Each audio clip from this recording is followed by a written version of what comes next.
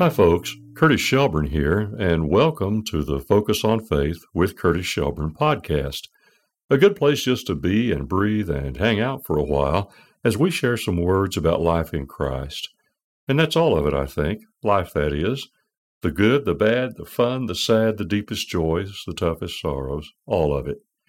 I really think we're going to have a good time, and I hope you enjoy this. I hope you tell your friends about it, and I hope you come back. This episode number 58, is entitled Two Kingdoms and Some Perspective. I'm not sure who said what I'm about to quote. I'm not even sure if it's the exact quote. I'll find it later. It really sounds like G.K. Chesterton, and anything that sounds like G.K. Chesterton is good. Again, as soon as we get off here, I'll find it and have this recorded and wish I had looked a little harder earlier. But anyway, someone supposedly has said, dogs and cats should be raised together. It broadens them so. Well, I guess it does if the dog and the cat survive.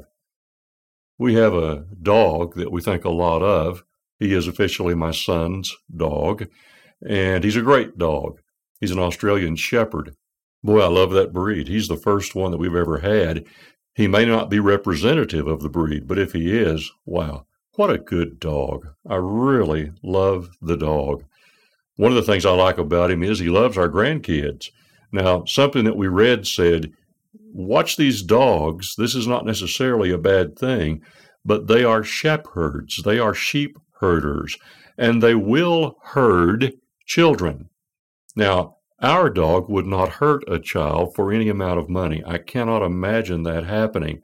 We're smart. We try to tell the grandkids, and especially the little ones that might be a little annoying to a canine, don't get in his face. You know, it's just not smart to do that with any dog. But this dog loves those kids. He loves playing with them. And yes, he will herd them. They'll run around in the living room or whatever, run around the couch, and he'll be right behind them. But then he's smart enough that if they're running in one direction, he'll suddenly stop and he'll sneak around the other direction and he'll catch them. And then he'll nip at their heels until they jump up on the couch and they're giggling and he's barking a little bit and they're having a big time. He is a great dog. I say that just to say he is a very affectionate dog. He's the kind of dog that, for the most part, you really enjoy having around. But I will say, that dog has no truck with cats. I'm putting that in a Texan sort of fashion. That dog, we call him Rip, has no truck with cats.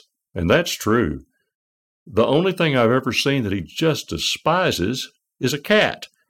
I don't know why. He does not care for cats. And it might be that if he was raised with a cat, that would not be a problem. And it's not much of a problem now because he's pretty much cleared the area out, in our backyard at least, of cats.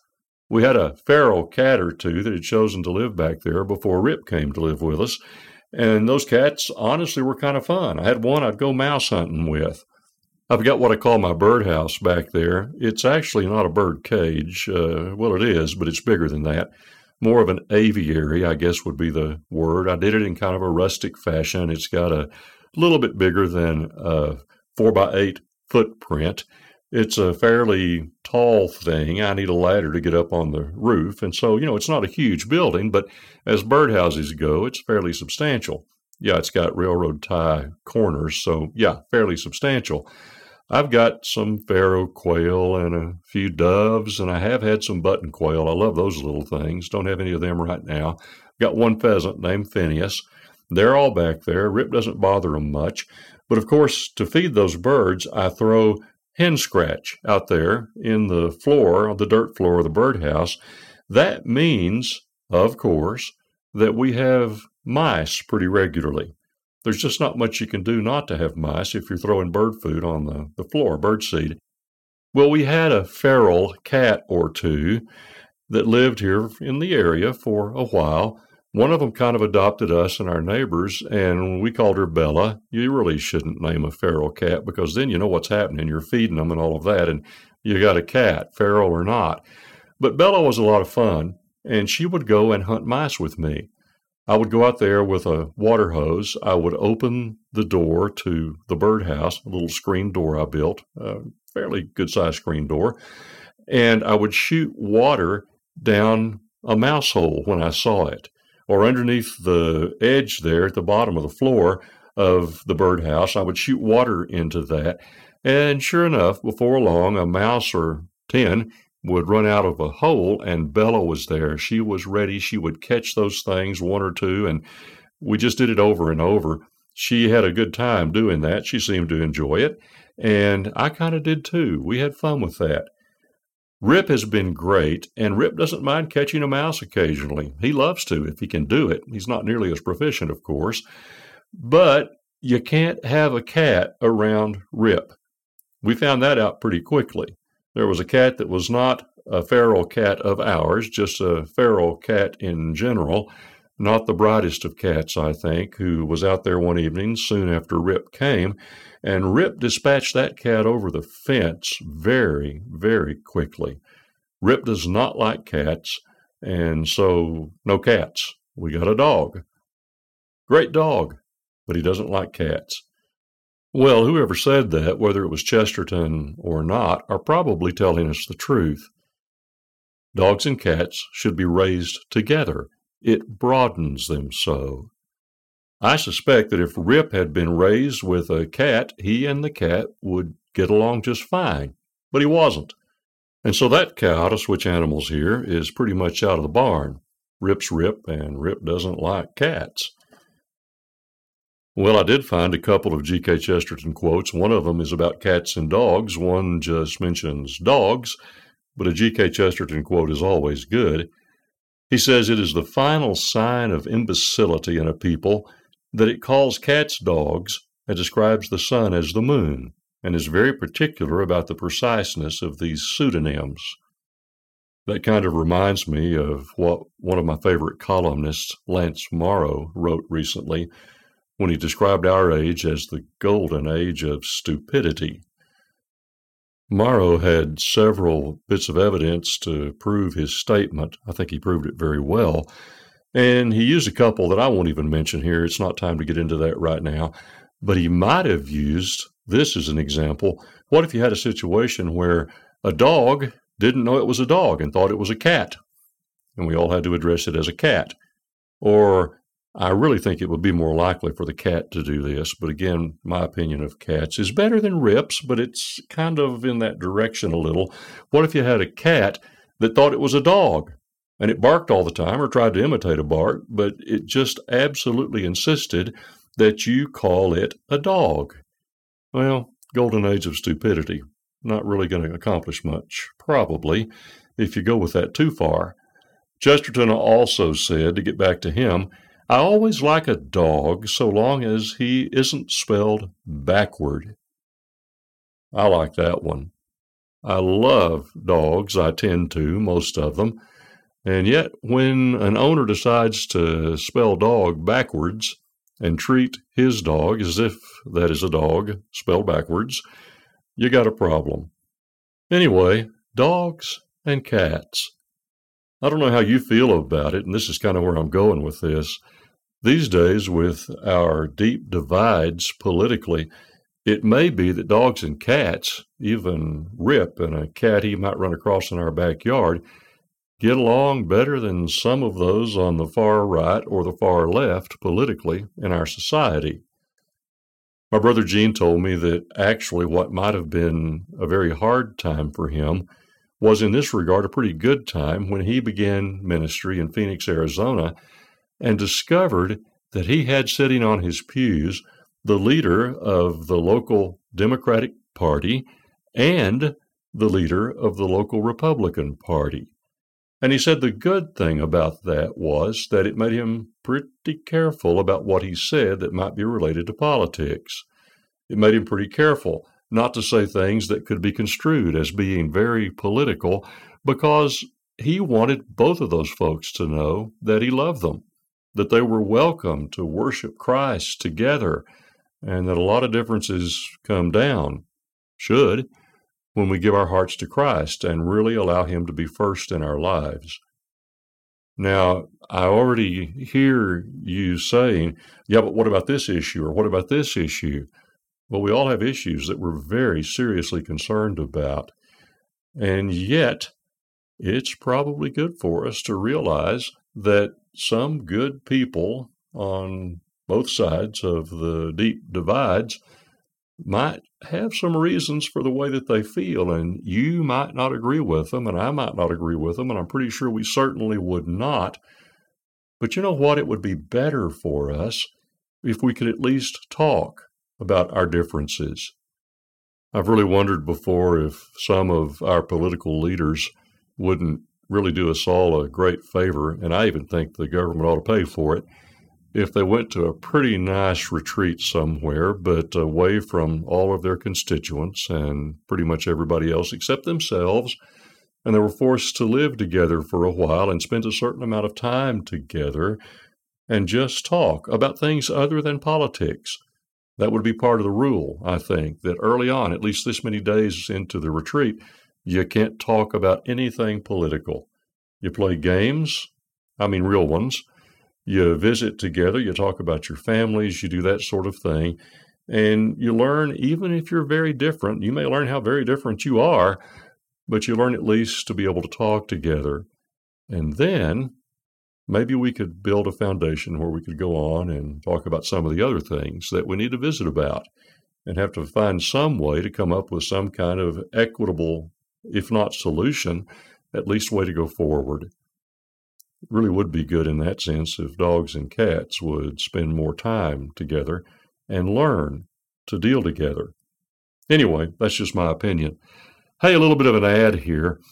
As I've told you before, I have been involved with the Christian Appeal devotional magazine for many, many years. It would be 40 years for me right about now. Well, we put the magazine to bed at the end of June, at least with our June issue.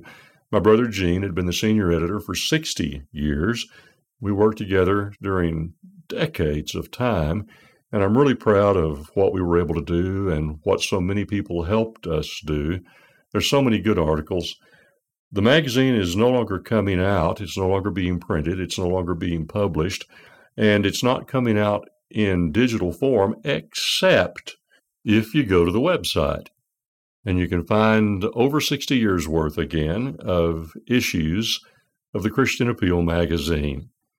Some of them, sure, are a little dated, but there's a lot more stuff there that is as timeless as it can be, and I think you'd really enjoy. There are some great articles there, and if you spend some time there, I do think you could profit from it, and it's absolutely free. So this is not much of an ad, is it? Just something that I hope might be a blessing for you if you'd like to take advantage of it. And now, let's focus on faith.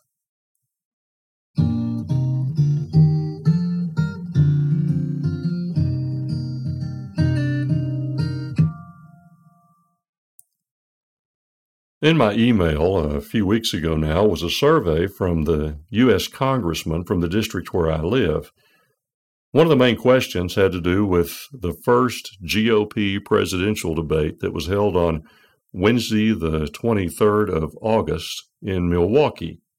I try not to, in these podcast episodes, do too much that is all that terribly chronologically tied to anything, but this one, of course, has to be. That was the first GOP presidential debate in preparation for the primaries and whatever leading up to the 2024 presidential election. Now, another thing that I try not to do in most of these podcasts is to be very political.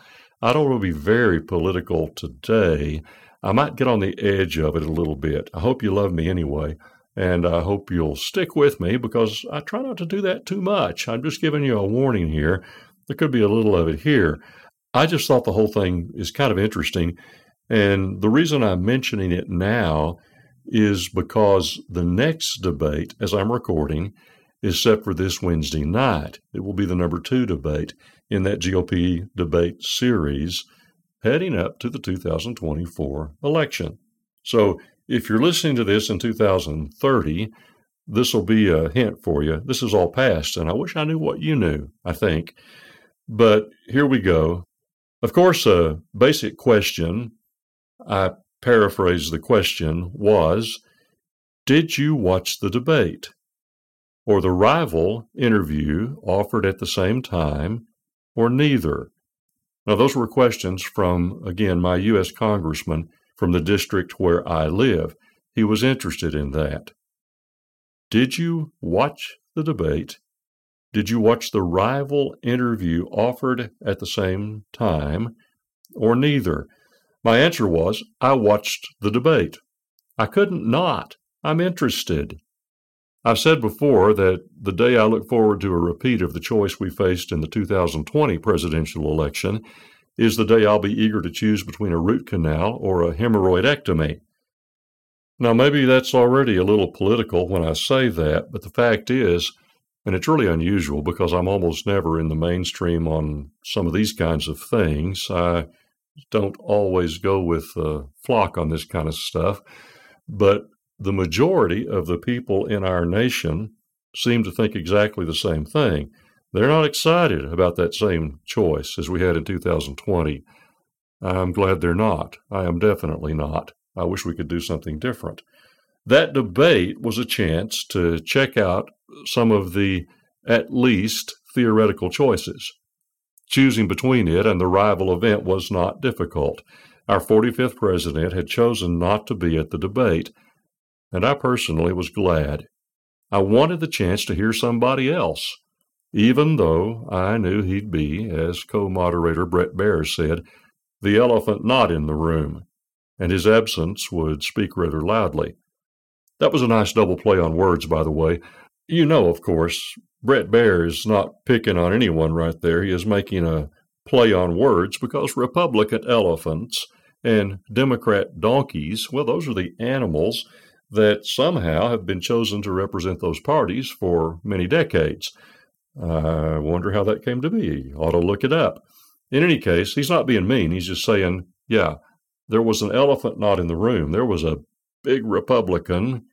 Well, that's debatable, but he was not in the room. So there was one particular elephant who was not in the room with those other Republican elephants that day. And now I've over-explained that, but you know what I mean. So I wanted to hear from the folks who were there. And I admit, I wanted to watch my own reaction and see if I missed the guy who wasn't there. I soon found that I didn't, and that I'd love to try not missing him for a whole lot longer. I went to bed that night thinking that though there were certainly many canned and plastic answers, there always are at such events, you just expect a good bit of that, there were also some questions and answers that helped me learn something about those folks, and I was glad. Several I could happily vote for as they seemed to show the kind of character, integrity, wisdom, experience, knowledge, and maturity we should demand. One of those I'm thinking about, well, she's always been impressive. I don't know if she's won my vote yet, but I think she won the debate that night. I've heard other opinions. That is mine. Personally, I like the guy who tells the truth and serves it straight up whether you like it or not. A backbone is good and all too rare. Oh, especially, it seems, among this bunch these days. One of these folks stood up when our Constitution and our nation desperately needed his courage. I honor that deeply. He and, I think, most of the rest seem to be good human beings.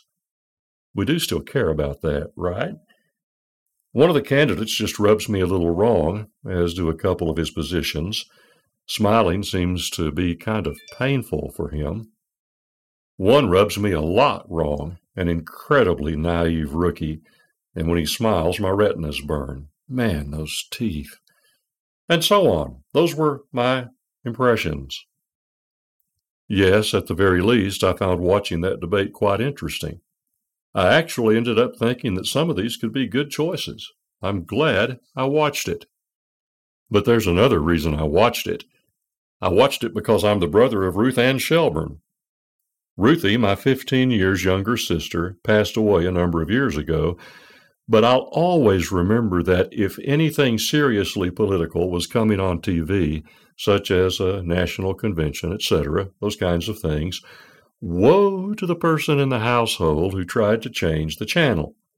My sister was extremely intelligent, seriously interested in history, government, and politics, and not terribly patient with younger brothers whose desire to watch Star Trek might interfere with her quest for knowledge. I guess I caught the bug from her, which is why I was sitting on the patio with my iPad on that Wednesday night watching the debate outside. I'll probably be doing the very same thing this coming Wednesday night for the second debate, because in my home, I do not have my sister's clout regarding the TV. A few days after the debate, I read an excellent article by Karl Rove in the Wall Street Journal. He rarely writes any other kind, in my opinion. The bad news is in the title. America is often a nation divided. Rove gives reams of historical evidence. The good news is also in the title. If we think our nation has never before faced and survived times of deep division and disunity, we're wrong, as this article and the history we so easily forget makes clear. You see, some perspective helps. It helps a lot, I think. Social media rarely provides any. This may be strange, but for me, thinking about my sister provides some more. I smile when I think about Ruthie's voracious appetite for televised political conventions and that sort of thing, but I smile a lot more when I think about her life focus and the king in whom she truly trusted. There's a lesson in that. Perspective.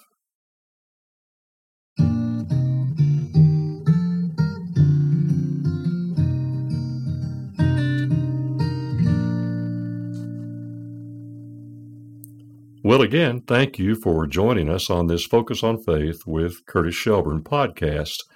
I am so glad you chose to join us, and I hope you'll come back and spend some time with us again. If you like it, why don't you tell some friends about it? Sure would appreciate it. Have a great day.